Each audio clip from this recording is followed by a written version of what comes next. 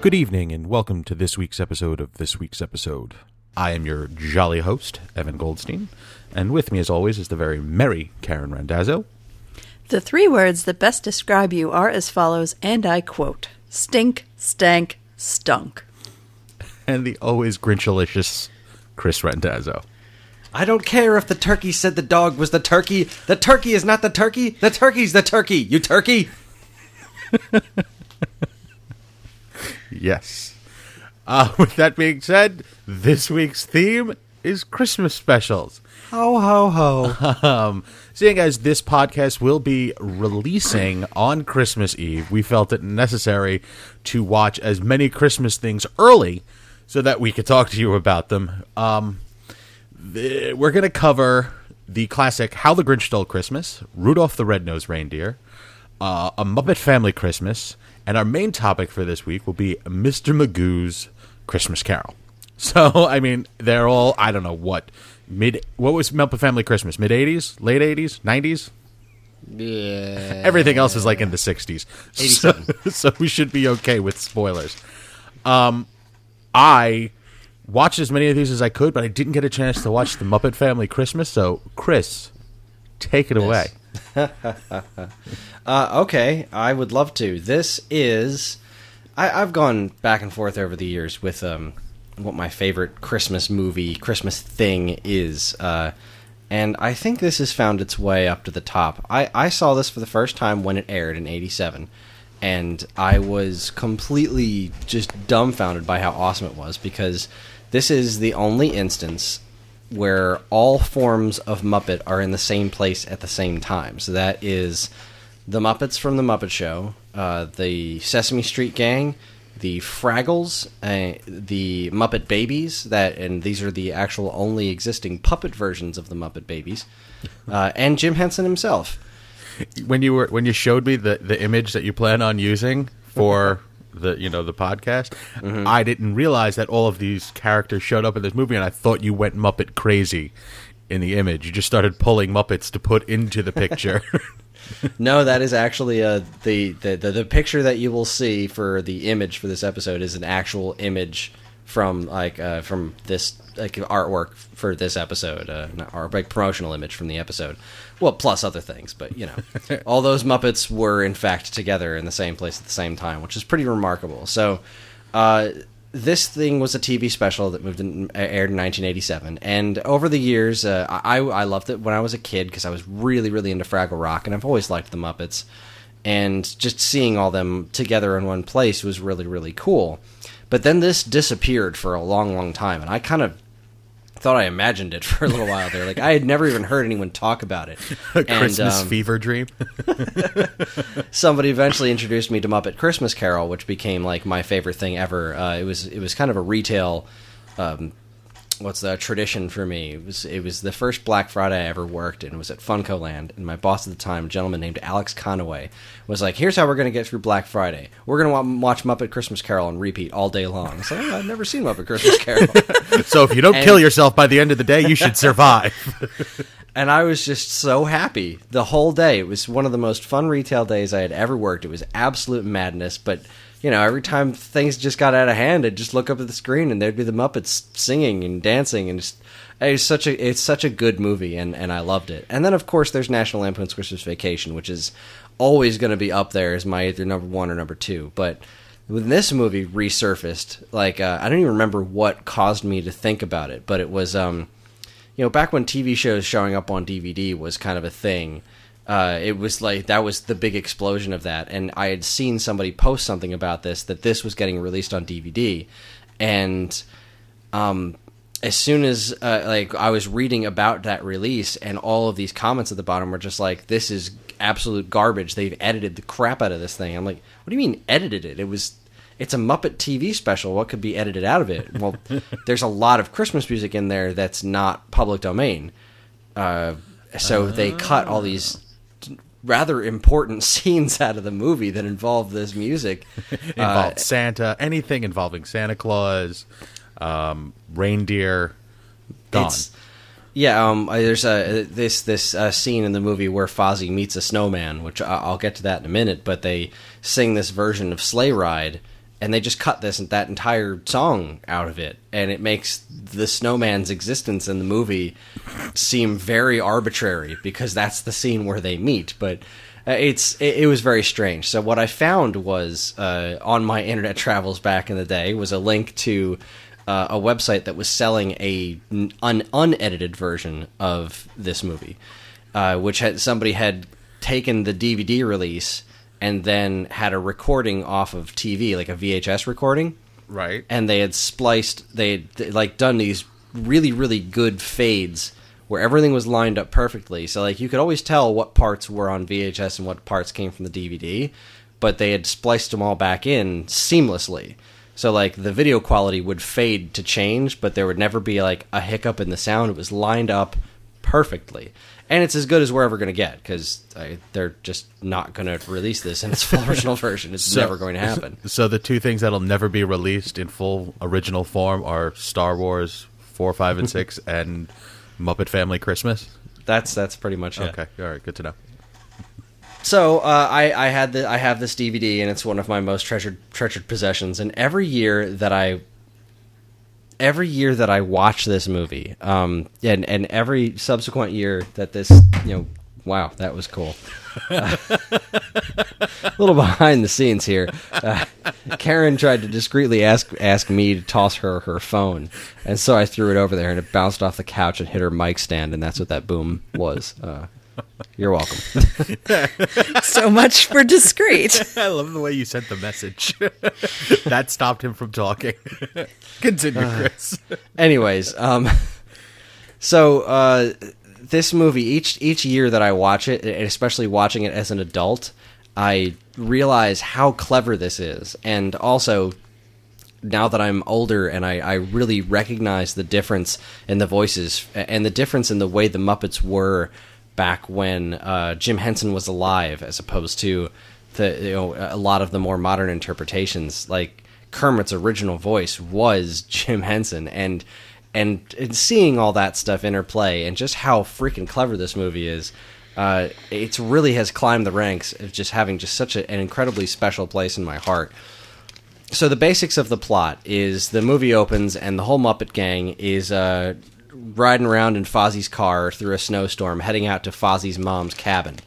And he's like, we're all going to go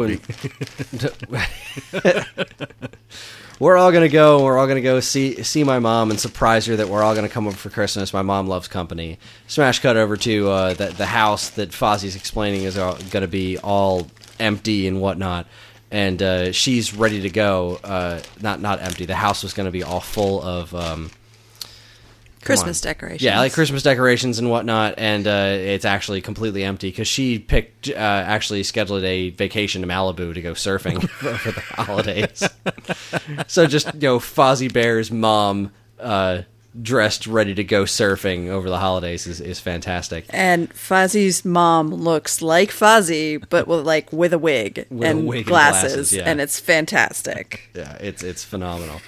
So she had rented the cabin, the cabin where she lives, out to somebody to watch over the holidays. And that somebody was Doc and Sprocket from Fraggle Rock. Nice. So they rented the place for a nice quiet Christmas alone, and they start getting ready to move in, and then all of a sudden, the Muppet gang shows up, and Fozzie surprises his mom with this great exchange, because Fozzie does that thing. Well, apparently his mom does it too. He's like, "Mama, son, They both do it together. It's a genetic noise. Yeah, must be. It's fantastic. And so, all the Muppets start pouring in, and there's a running gag throughout the entire episode that every time somebody walks through the door, they slip and fall, and somebody says, "Watch out for the icy patch." And that runs through the whole movie.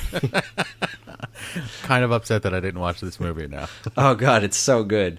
So they move in, and obviously Doc gets a little miffed about it, but they're all they're the Muppets. They're relatively lovable, and you get some really, really great moments. Like Ralph shows up, and he walks through the door, and Sprocket starts barking at him, and Sprocket barks like a dog, and Ralph talks like a person, and he just starts saying, "Ruff, ruff, yeah, bark, bark."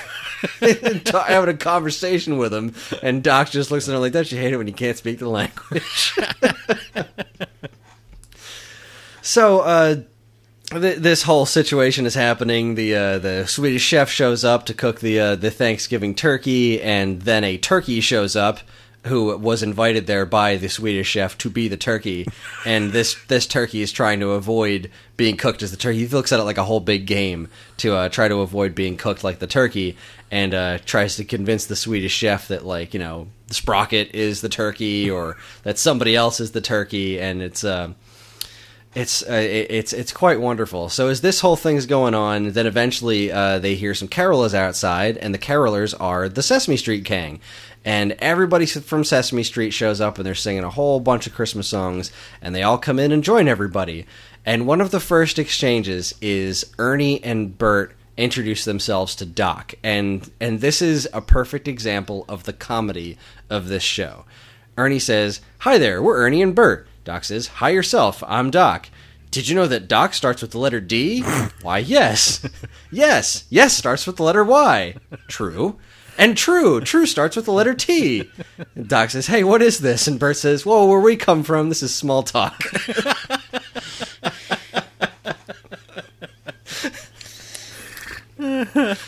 Just brilliant. Like, they did some really, really great comedy with the Sesame Street Gang, since this was meant to appeal to the older audience that liked the Muppets as well as little kids. So it's all family friendly, but it's also got stuff like the turkey is cornered at one point, and the chef is just like, no, in obviously Swedish chef voice, they go, "You're the turkey, I've got you now." And the turkey's like, "Okay, you got me, I'm the turkey, but have you seen this?" And he points out the window to Big Bird, to which Swedish chef loses his mind. It's like, "What a chained bird!"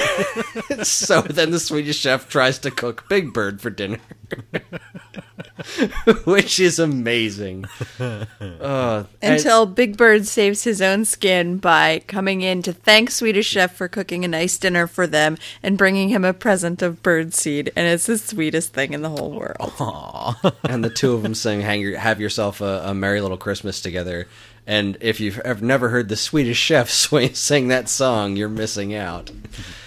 So during this whole period of time, Miss Piggy is late. She's off getting a photo shoot done. So she's going to meet Kermit and everyone at the cabin. And while she's off doing her photo shoot, this snowstorm is getting worse and worse and worse. And another great exchange later in there is Robin, the obnoxious little frog, and Kermit are looking out the window talking about it. Oh, Kermit's looking out the window, looking at how bad the snowstorm is getting. And Doc is just like, "Wow, that is one worried frog." And, of course, the Count is standing next to him and says, One worried frog. And then Robin walks up and says, "He's not the only one. Two worried frogs." Oh, God, it's so good. It's just so good. And, you get, like, Rizzo the Rat wanting to move into Oscar the Grouch's trash can. They all sit down to watch old family movies, which is how they fit the Muppet Babies in there. And so there's puppet versions of all the Muppet Babies. Nice. And eventually the Robin kind of goes like exploring around the house, and he goes down in the basement and he calls Kermit down, and he's like, "Hey, you told me once about Fraggle Holes. Is this one?" And Kermit's like, "Oh, well, look at that. It is a Fraggle Hole." So they go in there and they meet up all the Fraggles, and they tell them what Christmas is because they don't know. And they all sing a song together, and then Wembley gives him a rock, a pebble. And he goes, and then they leave and go about their business. And, the movie finishes off. Everybody's happy. Piggy shows up.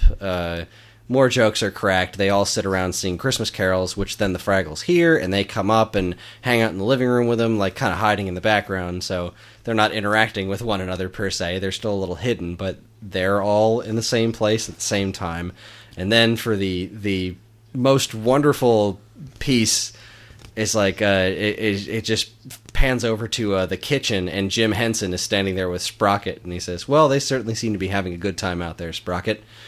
I like it when they have a good time. Somebody's got to do something about these dishes." And so Jim Henson starts washing the dishes while every form of the Muppets that he created singing Christmas carols, and it is absolutely delightful. Yeah, before what I said about Big Bird and the birdseed, and that's not the sweetest thing. This is the sweetest thing. Not for nothing, I did just get a little set of the chills as you said that. I was like, oh, that's sweet. Yeah, this is an absolutely incredible movie, and the bit with the snowman, like Fozzie, it turns out that the hecklers, Statler and Waldorf, are old friends with Fozzie's mom, which he didn't know. And Fozzie goes outside with this snowman. He starts singing Sleigh Ride, and the snowman just wakes up and joins along with him, and they start doing this just ridiculous comedy routine back and forth. Let me see if I can find a list of one of the exchanges. Well, as you're looking for that, I'm looking at the cast credits, which it's, all the voice actors. And it seems like on the average, the voice actors do like 5 voices apiece. Oh yeah, that's the way the Muppets roll. Like Frank Oz, Fozzie Bear, Animal, Miss Piggy, Bert, Grover, Cookie Monster, and Sam the Eagle. Oh God, Sam the Eagle! They're doing the Sesame Street Gang does the Christmas pageant, and they're doing "'Twas the Night Before Christmas," and eventually the person they cast as Santa Claus was that 2-headed monster. And he comes out just saying ridiculous things as that 2-headed monster does, like, and then it just cuts to Sam the Eagle with his hand over his head saying, "Is nothing sacred?" So Fozzie and the Snowman do this routine of jokes of the caliber of, Christmas, time for Santa Claus and his 8 prancing reindeer. That's reindeer. No, that's snow, darling. That one makes me laugh every year. I love that one. It's so good. So Statler and Waldorf, he finds the snowman. He comes inside and he tells Kermit about the snowman act, and he's like, "Oh, I want to tell you about my new partner. He's a snowman." And Kermit says, "The heck you say?" And just the most heck you say, the most perfect delivery. I mean, you have to see it to believe it. It's just the most absolute Kermit the Frog thing he's ever said. Just his matter of fact, "The heck you say?" It's so good. I cannot recommend this movie enough, especially the uncut version. It's still available online. I'll try to put a link to it in the show notes. It's so good. I mean, even if you don't catch the uncut one, like just find it. It's called A Muppet Family Christmas. It is just Christmas love personified. It's so good. It's the most huggable movie I've ever seen. Watch it.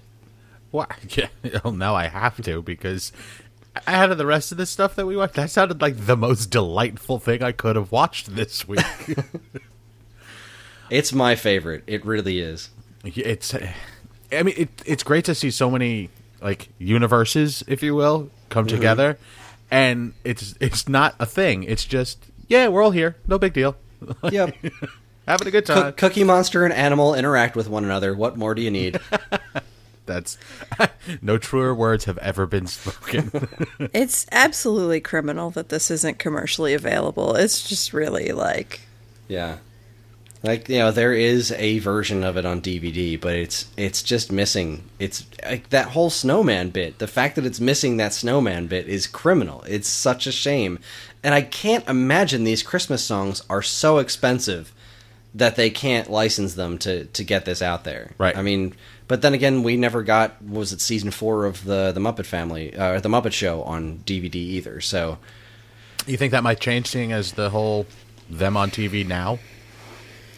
I have no idea. I mean, I guess it depends on how this eventual reboot of the show goes, I mean, the Muppets are in a weird position. That first movie was a humongous success, and the second one was only moderately successful. And Disney's not big on things only being moderately successful. They considered Avengers Age of Ultron a failure. Yeah. Yes. Which is ridiculous, because it didn't just gross a shitload of money, it earned a shitload of money. But it was a smaller shitload than the first Avengers. Right. Like, Disney is harsh. Well, did you hear the number that... here's the Star Wars plug for the week. That's right. Did you hear the number that it's supposed to make to be considered a success? I did. I didn't. But please go ahead and say it. $1.5 billion. That's a the shitload number. Of dollars. That's the number I heard. That is most of the dollars, actually. Yes, it's a good chunk of dollars. It's got a I think it's going to hit it. Oh yeah, but I mean, I don't know. That's just the bar is set so incredibly high. Like there's this, and I hate to segue into something that's not really our area of expertise here, but this is really starting to remind me of something that happened in the video game industry the last couple of years, where the risk of creating something original became so huge, like the monetary risk and what you needed in order to be considered a success became so huge that you started to see fewer and fewer original ideas showing up in video games. Mm-hmm. I mean, look at what happened to something like John Carter. I mean, not that it was like an original idea, but it had never been a movie before. And it was actually pretty decent, but there was so much riding on it because it cost so much to make. Right. That if it wasn't a phenomenal breakout success, then it was a failure, and that immediately just goes away. And with the blockbusters, I mean, we're starting to see records being broken fast. Like Jurassic World broke records, and that wasn't expected. I was kind of shocked when someone told me that they held the record. I went, really? The dinosaur movie? Yeah, but I mean, like that's the 7th dinosaur movie? I was very surprised by that too, and now Star Wars has that. But and Avengers had it before then, and that's not an old movie. Like these records are being broken so quickly, and it's getting to the point where if these records aren't broken, then the movie is considered a failure, and the studios that are like, they want a lot of money, like, and they're spending a lot of money, they're not going to be willing to take risks on things so much. Well, so something like this, Muppet Family Christmas, this is a small thing. It's going to be an investment to get something done, but the returns, I mean, obviously they'll make their money back if they do something like that, but are they going to make a shitload of money off of it? No. Probably not. And if they're not going to make a shitload of money off of it, they're probably not going to bother with it, which is really disappointing. And that studio mindset, it doesn't only affect video games and movies. There's a full channel of the same show. Actually, there are multiple channels that dedicate themselves to a singular type of television. The one that I point out the most often is ID, Investigation Discovery. From like midnight to midnight, it's all the same show, just with different people in it. And it's one of the most popular shows or channels on television. There's no reason for them to break the mold because they're getting the people in to watch it. So when a studio, when pilot season comes through, the stuff that could possibly maybe make it doesn't get a chance because it's not hitting the numbers right away. So great shows get canceled, or great shows that could be great shows get canceled within the first season. So I don't know if there's a fix for that because they get those numbers off of us as watchers. Mm-hmm. There's only so much that people like us who watch as much TV or a variety of TV as possible are out there. But then you have the model of something like HBO or Netflix, where they don't do the whole let's start shooting a season, and then if it's not going well, we can pull the plug and put different programming on. They shoot a season and then they air it. Right. Like, period. Yeah. So no matter what happens, no matter what happens, you're always going to get that one season. And we just talked about Firefly for an entire episode, and look what happened to that show. There were several episodes that never aired. Mm-hmm. And, I mean, obviously, everyone's seen them on DVD or whatever at this point, but when that happened, it was kind of a thing, and that happens to shows all the time. They make more episodes than they air, and then these episodes just get lost to, either the DVD sales or eventual streaming systems, and it's, I didn't mention this when we did our podcast last week, but as I was doing my background research for Firefly, they had done a thing on Sci-Fi where they ran it for 24 hours straight. They showed every episode in order multiple times. So they showed each episode twice. Okay? Mm-hmm. The highest ratings that channel has gotten in an X amount of years. And all they had on was Firefly. like that shows when you have the availability of the full season for someone to just sit down and watch, or they can pop in and out and it'll be the same. Like it's a good model. It works. Mm-hmm. So hopefully we'll get more good stuff that way. Indeed. Muppet Family Christmas, watch the heck out of it. So now that we've got the whole fun, family, happy Christmas, let's get to the darker side of Christmas. Karen, can you please explain to me, how did the Grinch actually steal Christmas? Well, the trick is he didn't actually. And I don't know that. Well, I guess it starts with the darker side of Christmas, but the Jim Carrey movie is the darkest side of Christmas. Yes, it's the darkest side of everything. This is a TV podcast. We won't talk about that movie. Even if we were doing a movie podcast, we still wouldn't be talking about that movie, unless we were warning people to stay the hell away from it. And even if Jim Carrey were holding my 2-year-old son over fire, threatening to burn him, well, I'd probably talk about it then, but that would be just about the only way. That would be the extreme. Yes. How the Grinch Stole Christmas is probably one of the most classic Christmas specials. I had a hard time choosing what to talk about this episode, but I gotta go with the classic. This Muppet Family Christmas that Chris brought up, I'd never seen it before, and I think that's true of a lot of Christmas specials. I think everybody has their one that is like, or the couple that they watch with their family all the time and they always saw growing up. But they're not all the same across all lines, but I feel like the Grinch is pretty universal. I feel like most people have seen the Grinch. And I think it has a lot to do with the Dr. Seuss connection, because everybody read Dr. Seuss books when they were a kid, no matter what. Right. So when there became, there's a Christmas thing and it's Dr. Seuss, well, everybody can relate to that. So I'm not going to go over the plot of How the Grinch Stole Christmas. Everybody's seen it. And the Grinch hates the Whos who live down in Whoville, and the Whos love Christmas, and the Grinch decides once Christmas Eve he's going to take off down the hill. I just said I wasn't going to tell you the plot, and here I go. And goes into everybody's houses and takes all their shit. He burgles. Exactly. He burgles. The end. That's it. Christmas is terrible. Next show. Okay. No, the Whos wake up, and because Christmas is not about the materialism, they get up and they sing their song at the end, and the Grinch is so touched that the Whos care about each other more than they care about their presents, that he decides to bring everything back, and he decides he loves Christmas too. There's a couple things that are just amazing to me about the Grinch. One is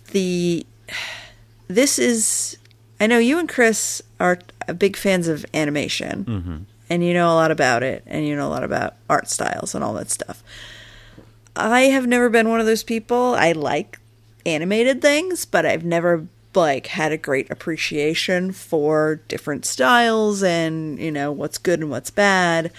This, I feel like, taught me the difference between somebody's art and somebody's animation. Okay.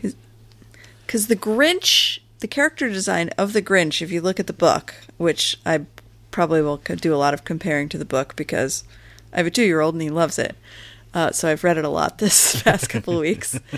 The character's design of the Grinch is Dr. Seuss's. You look into the book, that's what he looks like, and then you turn on the movie, he looks the same. But the animation, the guy who directed this is Chuck Jones of Looney Tunes. Chuck Jones! Chuck Jones is a personal hero of mine. And Chris's personal hero, Chuck Jones, has a very distinct style that I'm really familiar with from, everybody watched Bugs Bunny and Looney Tunes growing up. Mm-hmm. So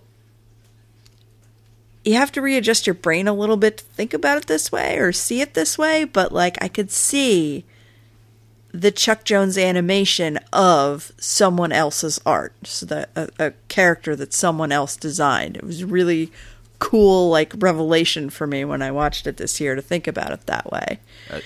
That's interesting. I mean, it's funny because we watched well, I don't know. I'm not going to say we. I have seen The Grinch a number of times, and that came out in like 1966.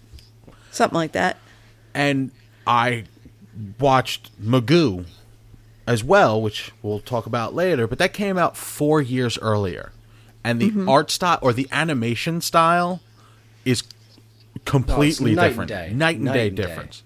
The Grinch has such a smoothness to it for it coming out in 66 that was like revolutionary.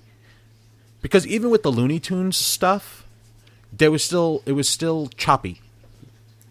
I mean, it was on a very different budget, and this was one of those opportunities where Chuck Jones and crew. What is it? Who else was on this? It was Chuck Jones and Ben Washam. Those are the directors. Okay. Well, this was really one of the first times, at least in my memory, that they got the like. It was a shorter thing. It was a TV special, and they had the ability to really flex their muscle and concentrate on the animation. You know. And if you look at, some Looney Tunes episodes are more well animated than others, but this was one of those things where it just, here, go nuts, make it extremely well. And you just think of that scene where the Grinch has the horrible Grinchy idea, and he smiles, and his hair like rolls out to the sides. That is one of the most gorgeous pieces of animation in the history of animation. It is so intensely detailed, and it's someone smiling, and it is some of the most lively animation you'll ever see in your life. And it's just a testament to how good Chuck Jones was at what he did, Very true. Very true. And his signature is all over this. Like, you don't have to know that it's Chuck Jones or know who Chuck Jones is to recognize some of these things. And you watch, the Grinch and Max are going down the hill on a sleigh, and the side of the hill curves, 270 degrees, so they go upside down and float in the air, and they're upside down floating through the air, and they look at each other, and the dog Max just waves at the Grinch. And I was like, that's a Looney Tunes thing. He's just shy of holding a sign that says yipe. Yipe. Yeah, it's so that. What else is interesting is the reimagining of Cindy Lou, because that is a character that looks dramatically different than she does totally in the book. Different. And it's it's really, her proportions to me are strange. In the book, she's just a tiny little thing. She's, there's nothing to her, and, she looks like an inch tall compared to the Grinch. Mm-hmm. In the movie, she's much bigger. She's more proportioned to the Grinch, but then, you'll see shots of her, on her own, holding something, the one she's holding an ornament. And it's a good chunk of her body is covered up by this ornament. Ball, it's either a huge ornament or something is really weird there. I'm going to go with huge ornament. I feel the Who's do it right. They go with giant ornaments. That is true. All their stuff is just weird proportions and strange shapes. Well, it's to seeing the actual, universe that is, where the Grinch comes from, the Dr. Seuss universe, actually come to life. It a lot of times when something goes from a comic book or a regular animated storybook to animation, it loses something because your mind's eye has always made the movie for you or the cartoon for you. I mean, this one was picture perfect. They did it right, which is a rarity. It's fantastic. They did such a good job with it in, mind you, 1966.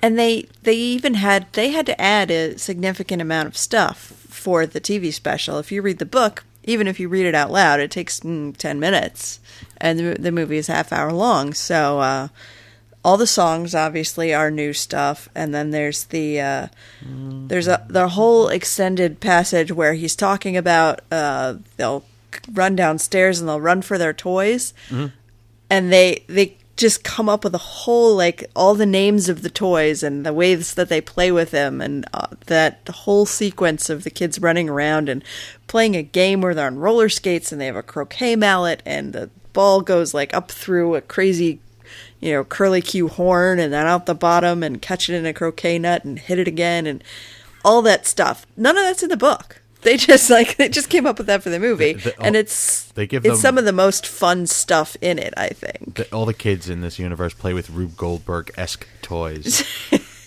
Which I want. I want those toys to be real. They look like so much fun. It's a truly great realization of the imagination of the Dr. Seuss universe, as opposed to, that the Jim Carrey thing I mentioned before. And I mean, all joking aside, like I'm seriously, I'm not trying to be funny when I say that movie is a goddamn abomination. Mm-hmm. It is, and the same thing goes for The Cat in the Hat. Trying to adapt this to live action was a mistake. It was an irresponsible, awful mistake. And the way they made, first off, you're stretching something that was already stretched and shoehorning all this excess plot into it. And then there was the hideous makeup of the Who's, and it's the same kind of horror show that the new Ninja Turtles is. You look at something and you tried to make something that was a drawing into, bring it into the real world and make it detailed and realistic, and the Who's look like monsters. It's terrifying, and nobody should have done that. Somebody somewhere should have stopped them and said, wait a minute, this is a terrible idea. This is absolutely awful. This and is in nobody poor did. Taste, sir. This is in poor taste, and I'm pretty sure Dr. Seuss would have barfed all over that movie had he been given the chance. Thank God he was dead so he didn't have to see that. I feel like it's possible that somebody somewhere along the way did come along and say, hey, wait a minute, this maybe isn't such a good idea. And then someone threw a lot of money at that person. Yeah. That's how that got made. It's like somebody thought, no, well, Jim Carrey has a pretty funny face. I bet we could make him look like the Grinch. And in all fairness, the facial makeup on Jim Carrey was pretty good. But that was where it stopped, Mm-hmm. Just because you have one good idea, you shouldn't necessarily make an entire movie out of it. And if you look at the Who's, both in the book and in the movie, they're not that, they don't look that different from people. You could have just done it with them looking like people. You very much could have, but they had to make those weird, creepy-ass dog noses on him. And I'm sorry to segue into the movie. We should stop talking about that movie. It's a fucking horror show if you've never seen it. Yes. Run screaming. I believe Mike Nelson said it best when he said that Mike Myers' Cat in the Hat is the physical manifestation of fear. Stay the fuck away from those movies. When they changed them over into computer animation, I haven't seen them, but that I have way less of a problem with. If you want to take that universe, it is designed for animation. It is nothing but imagination. It shouldn't be extraordinarily detailed and realistic. The Doctor Who stuff is meant to be animated. It's meant to be a cartoon. It's meant to be fantastic and all fantasy. And to take that away by making it live action is just criminal. And this movie, the TV special that we're talking about, is a perfect example of how to properly realize a Dr. Seuss book. It's phenomenal. It is just the right length. It is damn near flawless. Yeah, I'm trying to think of a sponsor for that rant, but I can't. Who Hash. Sponsored by Canned Who Hash. I just saw somebody on Twitter, I think it was, once again, the delightful and glorious Glenn Weldon from NPR's Pop Culture Happy Hour podcast, pointed out that the Grinch is holding a can, and the can says Who Hash, and they talk about Who Hash. And usually you name hash after what it's made of. Wow, that's the truth. That's oh my God, that's horrifying. So maybe the Who's are cannibals? Maybe. I don't know. It just got dark. Soylent Green, yeah. So everybody's seen this as a kid, and whether you've watched it recently or not, you probably saw it in your youth. But I do recommend watching it as an adult, whether you have any kids in your life or not.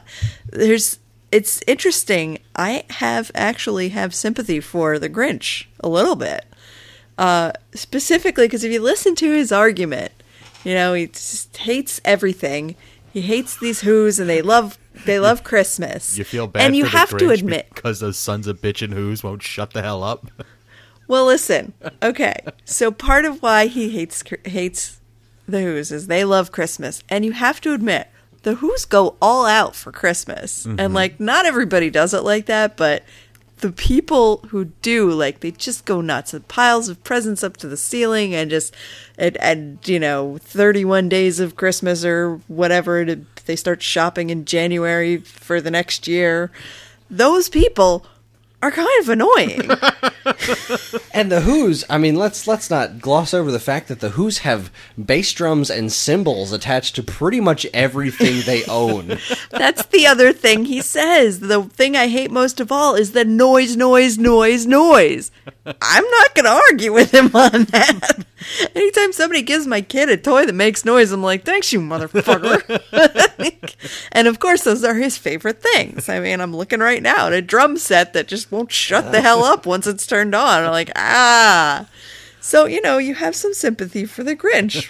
And I think, like, on a kind of a philosophical level, he represents somebody who isn't, like, doesn't come from that traditional Christmas-loving place. Like, not everybody has good memories of Christmas, or, obviously Jewish people don't give a crap about Christmas. Like, there are lots of people in the world who don't give a crap about Christmas and could be made to feel the way the Grinch feels by, just having Christmas shoved in their face the entire month of December. So, So what you're saying is Jews need to have their hearts grow so that they can experience Christmas like the rest of us? That's what you're saying. I want nothing to do with that statement. Okay. Different kind of take on the Grinch that stole Christmas. All right. I'm just saying I can see where the Grinch is coming from. But on the flip side, I think it's really sweet that materialism sort of creates the Grinch, so to speak. But then he comes along and does his thing and steals all the presents and decorations and everything, and they takes them away. And the Who's wake up and reveal that they do really know the true meaning of Christmas, and that's the root of all the Christmas madness, is this, love of family and being together and celebrating each other and singing silly songs, apparently. Who doesn't love a good silly song? And that turns, like, as much as the materialism of Christmas created the Grinch, when it's removed, the true meaning of Christmas and the togetherness helps the Grinch, like, change and grow and accept, the love that all the rest of the Who's have been feeling all along underneath all of this, that he wasn't able to access before. And I think that's really sweet. I know nobody expected anybody to get that deep on the Grinch, but, Welcome. We just Grinched you, yo. We got all Grinchy up in here. Yeah, I just think, and that's another reason that I love this special in particular, is, like, there's a lot of Christmas specials out there, and they're all trying to say whatever they're trying to say about Christmas. But this one, I think, is as a message that anybody can embrace. Is, whether you love tons of presents and Christmas and all the madness, or whether you're like, I can't stand my family, I don't want anything to do with this, I just want to hide in my room, and I'm glad I have a couple days off from work to do that. Like, whatever you feel, like, everybody can appreciate, like, Christmas is just a nice time where we all get together. Like, that's what it should be about. Very true. Very true. Merry Christmas to you guys and to all our listeners. All right. Beautifully done. I'm going to get some Rankin and Bass on this joint. Rudolph. It's about to get Rankin up in here. I have things to say. About this? Oh, yeah. Okay. I don't know how I want to do this, because we can go over the... Okay, Rudolph the Red-Nosed Reindeer. Classic. Had a very shiny nose. Classic claymation Christmas movie. Stop motion. We've all seen it. About 45 minutes long, done in 1964. We know the story. Rudolph, red nose, shunned, makes good. Santa's a dick. Drives sleigh. No, Santa is not a dick. Rudolph's the reindeer father, are dicks. Yeah, Rudolph's father is an asshole. Truth. Okay? Yes. Literally shuns his own son and makes him wear a fake nose, which Rudolph blatantly says is uncomfortable. Okay? Like the back of a Volkswagen? Yes. I'm going to go with the things that struck me as an adult now, watching it and thinking about it. Rudolph meets another, right before everybody starts making fun of him, he meets another little reindeer, and his name is Fireball. Fireball is obviously a hornball. He's like, ooh, chicks, man, check it out. Ooh, that one's looking at you.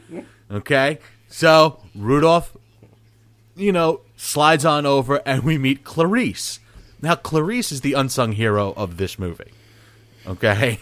She goes out when Rudolph runs away. She goes out with Mom and goes to save him while jackass Dad says, no, this is man's work. You stay here. This movie is about shunning of people. Okay? Yep. Poor little Rudolph, just because he's got I don't know if that's, is that a disfigurement?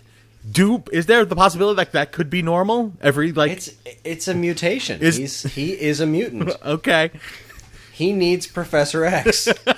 Oh, God. Rudolph is the Cyclops of that universe. Of this universe.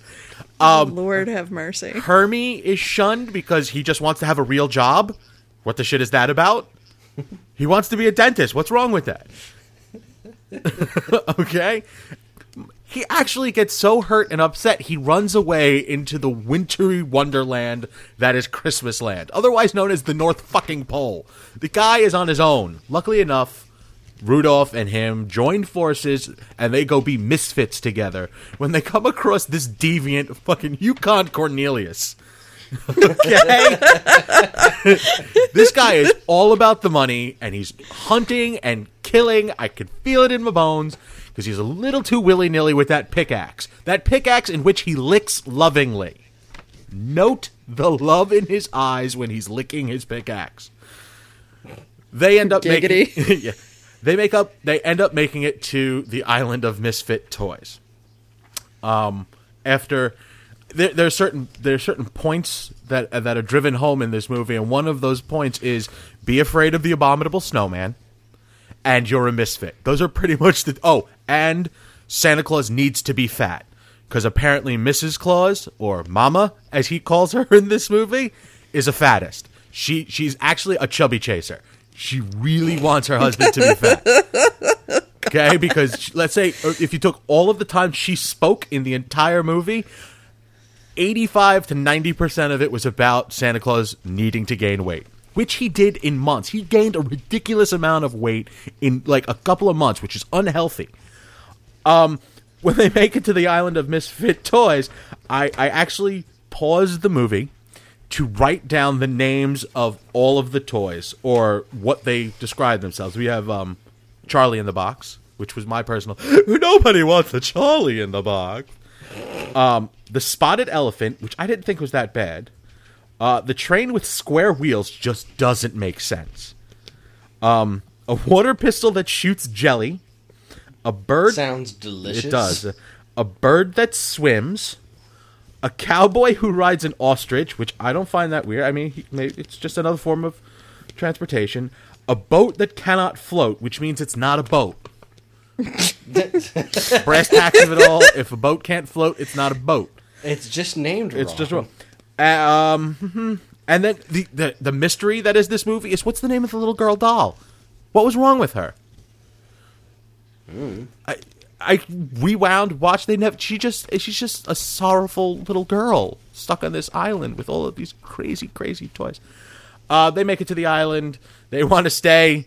Let's make a life here. And then King Winged Lion says, no, boy, you're not welcome here. They're not welcomed on the island of misfit toys. If they're not welcome there, where can they go? Okay, so they decide we're gonna just go on our own. We're just gonna live life to the fullest, take each day as it comes. And Rudolph realizes he needs to leave because his nose is what draws the abominable snowman to them every time, like a little red beacon on his face. So he leaves in the middle of the night to go out on his own. Apparently spent many, many, many, many months. Because it grew up. And it went a year. At least a year. So, at some point, Rudolph realizes that the right thing to do is to go home and just suck it up, be a manly reindeer, and do what he needs to do. And he gets home, and he is given the information that his parents left to go look for him when he left, and they haven't been heard from since. Okay, so not only is he shunned, but he's now an orphan.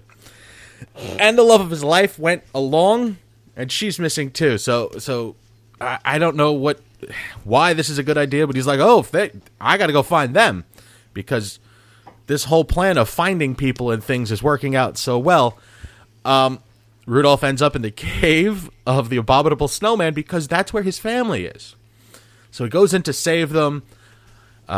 He pokes the Abominable Snowman a couple of times with his antlers, and then the Abominable Snowman clubs him in the head with a stalactite falls from the ceiling? Yes. Okay. So the Abominable Snowman rips off a stalactite and bashes him in the head with it. So really he should be dead. But conveniently not, he's not. He's not dead. He's fine. He just got the woogly eyes, the little googly eye thing going. At this juncture, Hermie and Cornelius find the whole reindeer gang trapped, and they figure out this plan to get them safe. And that plan is for Hermie to pretend to be a pig, because apparently a Abominable Snowman cannot resist a pork dinner.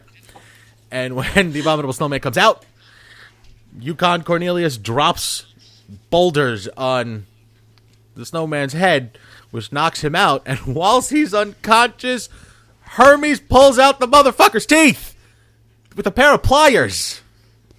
So now he is defenseless, and he just becomes this lovingly, charming creature. Rudolph makes it back to, Santa's workshop. There's, the storm of the century, and the rest of the story. Santa gains 80 pounds in a couple of months, and Rudolph lights the way on the sleigh. They pick up the misfit toys, hand them out to good little boys and girls. Yay, the end. I remember this so much more lovingly than watching it this time.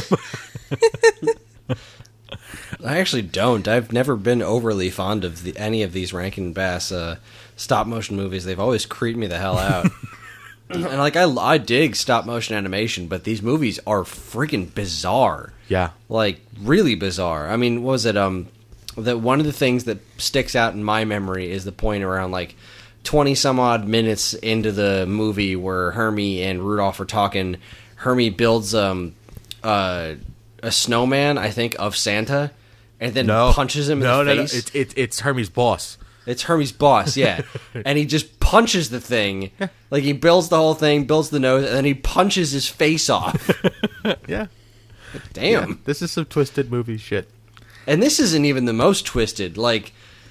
Some of the other weirdo ones, like the Jack Frost or whatever the heck those were. Jeez, these movies are so demented. It's just weird. I don't understand why I have such a rosy remembrance of them. There's some serious. I guess it was because of how young I must have been when I watched. But there's some pretty messed up things situationally in here. Think we all thought Thundercats was awesome. Go try to watch that today. This is very true. I just want to know where they came up with all this stuff. None of this is in the song. Drugs, nothing but drugs. Lots and lots of drugs. I was taking notes, and I decided to just give up on them because I got to the part where he's learning how to fly, and that's the reindeer games. And the way Rudolph learns how to fly is a girl tells him he's cute, and he gets really happy, and he flies. And then when he lands, he starts horsing around with his buddy Fireball, and the nose gets knocked off. And unintentionally, I wrote down, everyone laughed and called him names. They wouldn't let him play in the games anymore. I swear those were my notes. And then I went, oh, shit. Oh, boy. Oh, man. It's cute. I mean, I am dissecting it a little harshly. because it's just a different take. It is a classic. It is what it's exactly what you remember it as, but it's just your visual cortex will see it differently now that you may be an adult if you decide to watch it again. But check it out for yourself, because it is definitely an interesting watch. It certainly is. Okay, we're gonna take a quick break. When we get back, we're gonna talk some Magoo. Speaking of interesting watches, Oh hell yeah, I love this one. Yeah, we're gonna have some conversation about this. So stay tuned. Well, it happened. Star Wars The Force Awakens is out there now, and apathetic enthusiasts Brandon and Travis have seen it. What did they think? Did it make all their Force dreams come true? Will Travis have the availability to answer a fresh set of questions? Find out in Apathetic Enthusiasm episode 45, The Force Awakens Review. The 12 Days of Questionable Christmas Movies continues this week with more movies that buck the traditional Christmas movie trends. There's machine guns, a strip club manager, an Irish thief, a vigilante, and more. Keep checking in on Geekade.com for questionable Christmas movies all the way through the 25th. Into the Vault is all new, with a special gift-giving episode centering on one of Chris's most prized possessions. Probably the most influential gift he ever got was his very first video game system, and he talks about it, how he got it, and what it meant to him as a child. Get into the holiday spirit and tune into the Vault, Atari 2600 Jr.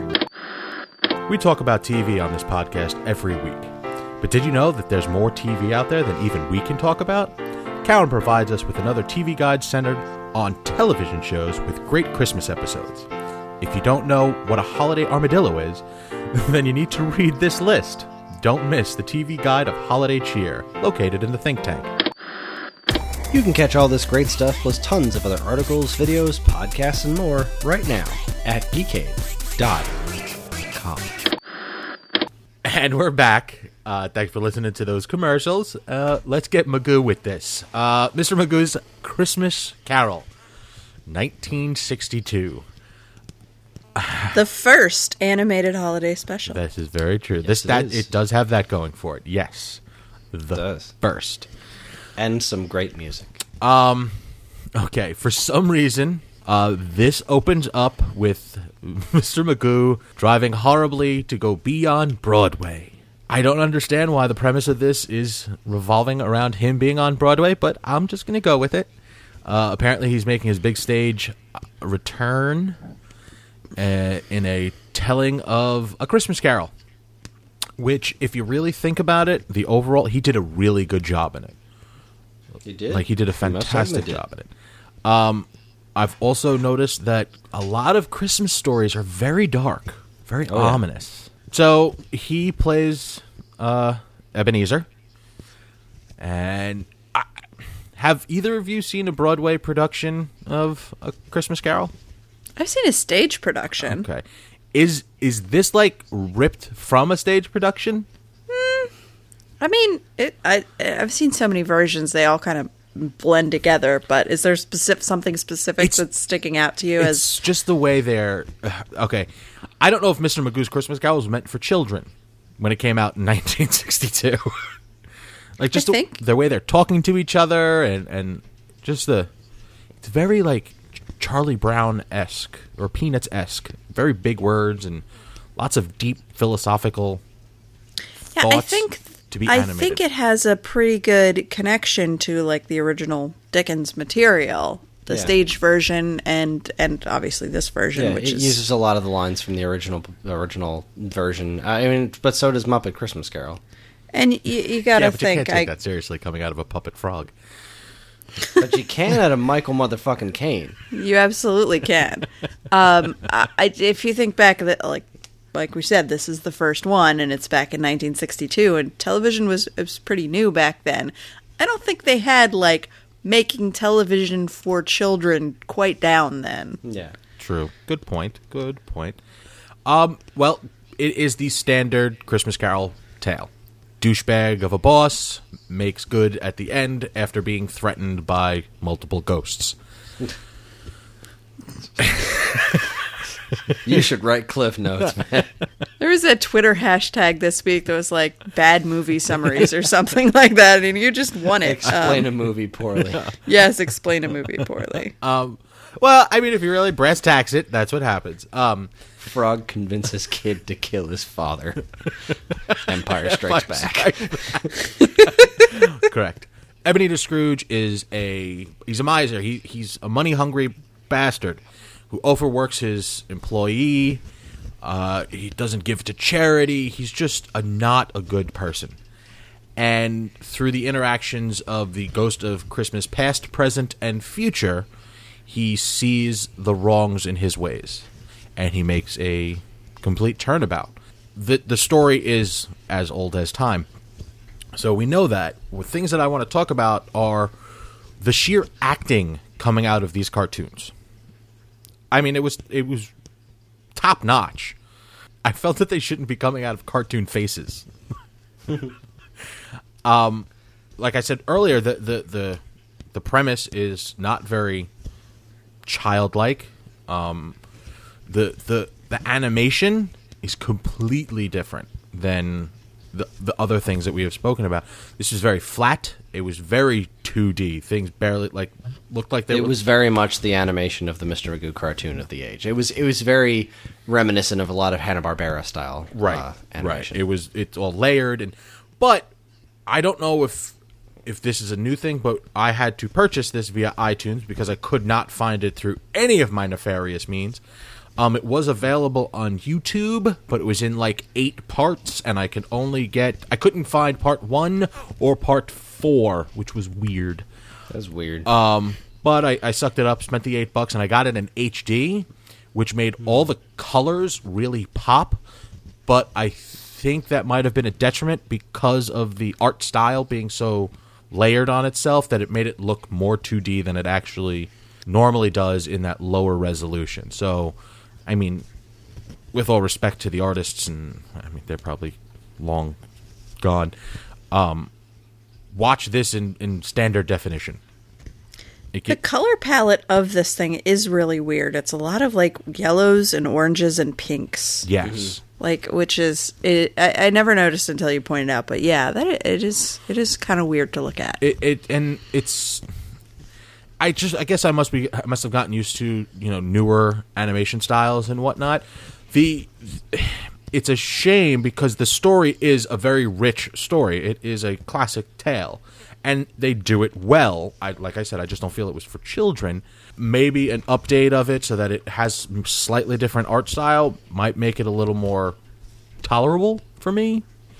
It's a very exaggerated art style, relatively whimsical. But I mean, it's again, it reminds me a lot of Hanna-Barbera animation, where it's the backgrounds are they drew a line, and then there's this other painting around the line. Well, it doesn't quite match. You can see where there are certain points in animation where they wanted to repeat something. There was a point where when he's flashing back to when he was a child, and he's singing that heart-wrenching song about being alone. And oh God, I love that song. It kills me every time. Oh my God. I mean, that's look above any and all things to say about this movie is the music is incredible. Yes, it's simply incredible, and this is my mom's favorite Christmas movie. And every year when we would decorate the tree, we would watch Mr. Magoo's Christmas Carol, and there's fun songs, there's silly songs, but then there's songs like when the kids are asking for the Christmas tree. Can we have a Christmas tree? It's such a beautiful song, and then a silly song, and then a sad song, and it just keeps going back and forth and back and forth. But the one that you're talking about, that's the one that murders me every time. Every year when we're decorating our Christmas tree and we're playing this movie, I never don't have tears in my eyes when that song is on, because it's incredible. It's heart-wrenching. It really is. As I was saying about the animation, they show they're just showing his legs and his feet as taking steps, because he's talking about walking alone or being alone, and you can see where they isolated 6 or 7 frames so that they could play them over and over and over again, which is something that Hanna-Barbera did a lot. so that it can look like it's going a longer distance, if you will. Yeah. One thing, seeing as you were talking about the songs, I'm telling you, if Tiny Tim doesn't die from whatever ailment he has, he is going to die from diabetes. Okay? Because Hey, you don't know what's in raspberry dressing. Raspberry dressing. That was creepy. They put pastries on the tree. Okay. Yeah, they did. It's a classic tale. If you have not seen it, you really should. I joke when I say that it's as bad as I make it out to be, but it is a classic tale done appropriately for the tale. It is not dumbed down for children. It is not made light because it's animation. It is a telling of a classic story with funny, stupid bits at the beginning and at the end, because Mr. Magoo is known for being blind. And seeing him, crash a car at the beginning, or nearly kill his director, or have the full stage collapse on the poor guy, like, those are Magooisms. The rest of it, in the middle, the bulk of the movie, is a true telling of this story, this Christmas Carol, which, not for nothing, they did a good job of that. I just don't understand why they did it with Magoo. I wish I knew the story behind it. I'm sure it's out there somewhere, but I feel like were there that many children's characters at the time? So if they were gonna make a Christmas special for kids, did they really have that many choices to choose from? That's true. Yeah, I mean, that's a true statement. I mean, I guess it was just something this studio wanted to do, and this was their property, So Mr. Magoo was a relatively successful character at the time, so let's make a Christmas special out of it. I mean, Ebenezer Scrooge is the lead of this story. He's an old guy. Magoo's an old guy. There you go. Yeah. Like, what more do you need? It fits. It's a good telling. I don't have anything else to really say about it. It is something that should be watched. You should, if you've never seen it, where have you been? Because this thing is on every year somewhere. Well, that's the thing. I don't really feel like I see this one an awful lot. Growing up, I was the only person I knew that knew this. This was something I didn't hear people talk about or anything like that, and it was kind of it was one of those things that was missing from DVD for a good long while, and eventually saw a release. Has it even been released? Yeah. Okay. It's been released on DVD and then released again a few years ago on Blu-ray, and it's something remarkable because I have a lot of nostalgia for this. This was clearly a very big part of my childhood. Every year at Christmas, watching the VHS that we had of it or whatever, but just looking at it as an adult, music makes things for me. Music is very make or break when it comes to games, movies, TV. A soundtrack can really make or break something for me, and the songs in this telling of A Christmas Carol are just some of the best that I've ever heard. I mean, I dig A Christmas Carol. I do. I haven't seen as many as a lot of people I know have. But, I mean, two of the ones that I gravitate to are Muppet Christmas Carol and this. And Muppet Christmas Carol does a similar thing where it has some really, really good music in it to help tell this story. None of the music in there touches me quite as well as Mr. Magoo does, though. There's something about just the age of it, so the recording quality sounds the way that it does. Those songs just kill me, and it is a really, really interesting, and I think as far as Christmas Carol stuff goes, it's relatively child friendly. I mean, you don't have let's see. I mean, a lot of the Christmas Carol stuff, it is a relatively scary tale. I mean, it's a ghost story. It's a ghost story, and this one I think just does a great job of being what it is and tells the story well. And I mean, I can't recommend it enough. It's something. It's relatively short. It is definitely an abbreviated version of A Christmas Carol. I think they actually only go through. They don't go through all three of the ghosts. No, yeah, they do. Yeah, they do. They go through all three of the ghosts. They're very short.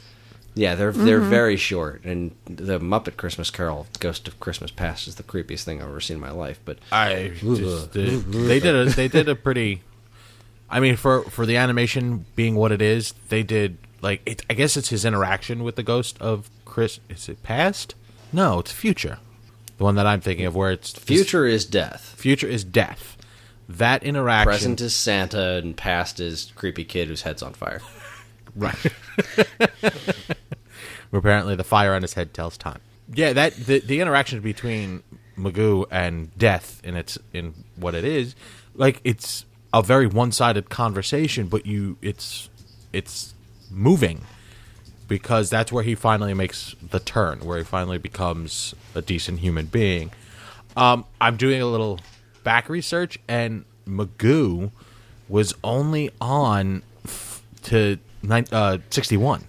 So this came out the following year, after Magoo had not been around, which I find interesting. Like, they resurfaced Magoo to tell this Christmas story. Which lends a little more credibility to the premise of it's great to be back on Broadway. So trying not to get that on recording. I have to agree with Chris on what he says about the music, though. It's like, it's not just the emotion in the songs; they're also really just masterfully done. There's the song where Scrooge is at work counting up the money, and his workers are in the other room, and they want more coal for the fire. Mm-hmm. And so Scrooge is singing one musical line about the money, and then the other, I guess it's Bob Cratchit, is singing about how it's cold. And the two melodies, like, intertwine really beautifully, and like, they're not talking about the same thing at all, but somehow it just, like, comes together, and it's really beautiful. Yeah, the music in the show, this movie, is beautifully done. And the Grave Robbers, that's my favorite song. You have to talk about that song. That's okay, when we were kids, that was the thing that we all looked forward to. Like, I loved the whole movie. My mom loved the whole movie. My dad and sister were just like, not this again. Except the part when the criminals sing. Or the creepiest characters ever put on celluloid. There's these three characters that during Ghost of Christmas Future shows the death of Ebenezer. Apparently these three people rob him or his stuff and bring it to what in essence is a pawn dealer. Like, he's buying dead people's shit and giving them money for it. And they go on this song and dance number about being horrible people. They'll steal your pen and pencible. No. We're reprehensible. Yes. We'll steal your pen and pencible. Like, because that's the rhyme. And fucking sweet genius. rhyme. Genius. God, this song is so good. And then, like, the chorus is just them singing la la la, and everything blacks out except their mouths. It's so bizarre, but it is so that one good. Poor character that has the hat pulled around her head the entire time, and he's just bashing her in the head with a freaking gavel. And, like, if you're a kid, how much fun is it to get to say, we're just blankety blank blank, no good. Yes. That is one thing that this movie did extremely well, is the musical numbers. I'm not knocking it. It's a good thing. We all should watch it, especially during the holiday season, because it's one of the better tellings of A Christmas Carol. So, you got anything else you want to add to this historical trip for you, Chris? I mean, I guess nothing that I haven't said already. This holds an extremely personal place in my heart. I think it's I like hearing that more people have seen this, because I know for the longest time growing up, and anytime I would mention it to other people, they would have no idea what I'm talking about. It is a classic. It really is. It's an important piece of history for being the first animated Christmas special, but more than anything, it was the first instance I had ever had of seeing a Christmas story, Christmas Carol. It was my introduction to characters, Ebenezer Scrooge and whatnot. It is absolutely magical. It is a product of its time. It's clearly not for everybody, but there's pieces of it in there for everybody. There's something I feel like in it's it there for everyone. Yeah, I feel like this is a hard thing to watch and not get at least partially emotionally invested in it just because of the music. It's great. It's classic animation. Just watch it. Just if you've got the time over the holidays. I know we're right up on Christmas, but if you've never tracked this down or you've looked at it and said, "Oh, Mr. Magoo's Christmas Carol, that's got to be something special," it actually is. This is more than the sum of its parts. It's better than. I mean, I was never really a big Mr. Magoo fan. Like, I didn't really. I've gone back and attempted to watch some Mr. Magoo cartoons, and they're cute. They're funny. There's a lot of those visual gags that you got in the beginning and end of Mr. Magoo's Christmas Carol, but there's just some magic here. There was something magic about this production, and I'm glad it exists and is findable for people. So definitely watch it. There you go. Check it out. Okay. We're going to wrap this up. Chris, you know what you need to do. I actually do, and you know what I'm not is prepared. Oh, you son of a... You can get in touch with us at mail@geekade.com. You can also find us on all flavors of social media that we inhabit. And you can find us on Instagram, like us on Facebook. You can... Something about Twitter. At the _ Geekade. You can find us individually at... I am at shoot _ moon. We're doing this out of order, so I'm getting thrown off. Evan is available at... Geekade _ Evan. And Chris is available at... Geekade Chris. That's Geekade KRIS. And if you have the time, or you find it in your heart, head over to iTunes. Give us a 5-star review, because that works us up the charts and it gets more eyes and ears on our podcast. Head on over to geekade.com as well and check out everything that we have available out there. Podcasts, blogs, write-ups, everything. Articles. We post something new every stinking day. Back to you, Chris. And once again, you can get in touch with us. Now that I actually have it in front of me. How did we do? How'd you do? Well, let's see. All right. Once again, you can get in touch with us at mail@geekade.com, as well as all flavors of social media that we inhabit. You can like us on Facebook, find us on Instagram at Geekade, subscribe to our YouTube and Twitch channels for all our latest and greatest video content, as well as follow us on Twitter at _Geekade. You can find us individually on Twitter. I'm at Geekade Chris, blah, blah, blah, blah, blah, blah, blah. We already said all those. If you're interested in more information about anything we discussed tonight, be sure to check out our show notes. There you go. We missed show notes. While you're at it, you can also subscribe to this and any other of our wonderful podcasts on iTunes, or if you're super nice, you can leave us a review, because any and all feedback is welcome and appreciated. Again, always remember to keep your eyes on geekade.com, where we post something new every stinking day. Now back to you, Evan. Yeah, so yeah. We did pretty good. YouTube and Twitch. Pretty good. We missed. Yeah. And the... Yeah, we'll get this down, Pat. Okay, so... I mean, we just picked 4 particular Christmas specials that show up on television every once in a while. In preparation to do this show, I did a quick Google search of Christmas specials. There are hundreds of them. The point is, there's a Christmas movie out there for everyone, a Christmas television program, a Christmas special, however you want to see it. Go check them all out. And enjoy the holidays. I mean, really, that's what it's about. Spending time with loved ones, spending time with those that you really don't love, but they're family, so you really have to, because it's that time of the year. Yeah, I'm getting dark. I guess that I'm just about done. So, guys, this is a personal from me to you. I want to wish you both a very Merry Christmas. Aw, Merry Christmas to you, Evan. I mean, I know it doesn't feel like it, seeing as it's probably 65 or 70 degrees outside, but it is like the 23rd. Yeah, it's unseasonably warm, but a very heartfelt Merry Christmas to you and everybody who listens to this show.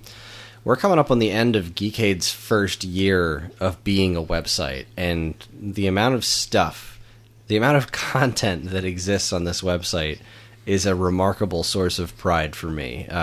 In case you don't know, I'm editor-in-chief of this website. And co-founder. Don't leave that part off. And co-founder. And the what we've accomplished as a website in less than our first year. We launched in February, is a considerable source of pride for me. And I'm very proud of everything that we've been a part of, everything that I've been a part of on this website. And this podcast is definitely one of those. It's something I look forward to doing every single week. And the fact that anybody listens to this show makes me smile. And if I have helped turn anybody that I have never met in my life to watch something that they've never watched before that they then enjoy, then everything I've done is worth it. I mean, this is everything on Geekade is a passion project. Everything on this website is something done out of love for the material. And this podcast is no exception. So to everybody listening to this podcast, from the bottom of my heart, I mean this as sincerely as possible. Have a wonderful, happy holiday season. No matter what you celebrate, just thank you so much for listening to us do this ridiculous thing that we do. I can't say it any better. I'm just going to add on, thank you. Chris, thank you specifically. I remember back when we were first starting to talk about this a little over a year ago, you were hesitant, and we said okay. And then the dean and I sat back and went, he'll come around. He's going to suck it. He's going to come around. And you have been a major, major part of this entire endeavor that we've just whimsically thought about taking off. And I can't say thank you enough for making the idea that we had a year ago, come to fruition. So thank you. To everyone else You're out very there, welcome. Thank you. Please check out everybody else that's on our site. So many good things to be mentally ingested. And that's it. That's our show. Karen, Chris, happy holidays. Yeah. Merry Christmas. Give my love to the little one. Will do. With that, from everyone here at this week's episode, I'm Evan Goldstein. I'm Chris Randazzo. I'm Karen Randazzo. Happy holidays. Great to be back on Broadway. Now, where is that theater? We're rep, free, sensible. We'll steal your pen and pensible. Oh, you're a child again, sir. Ha! A toast! A toast! Well, Merry Christmas, and God bless all of you. God bless us, everyone. And this concludes our broadcast day.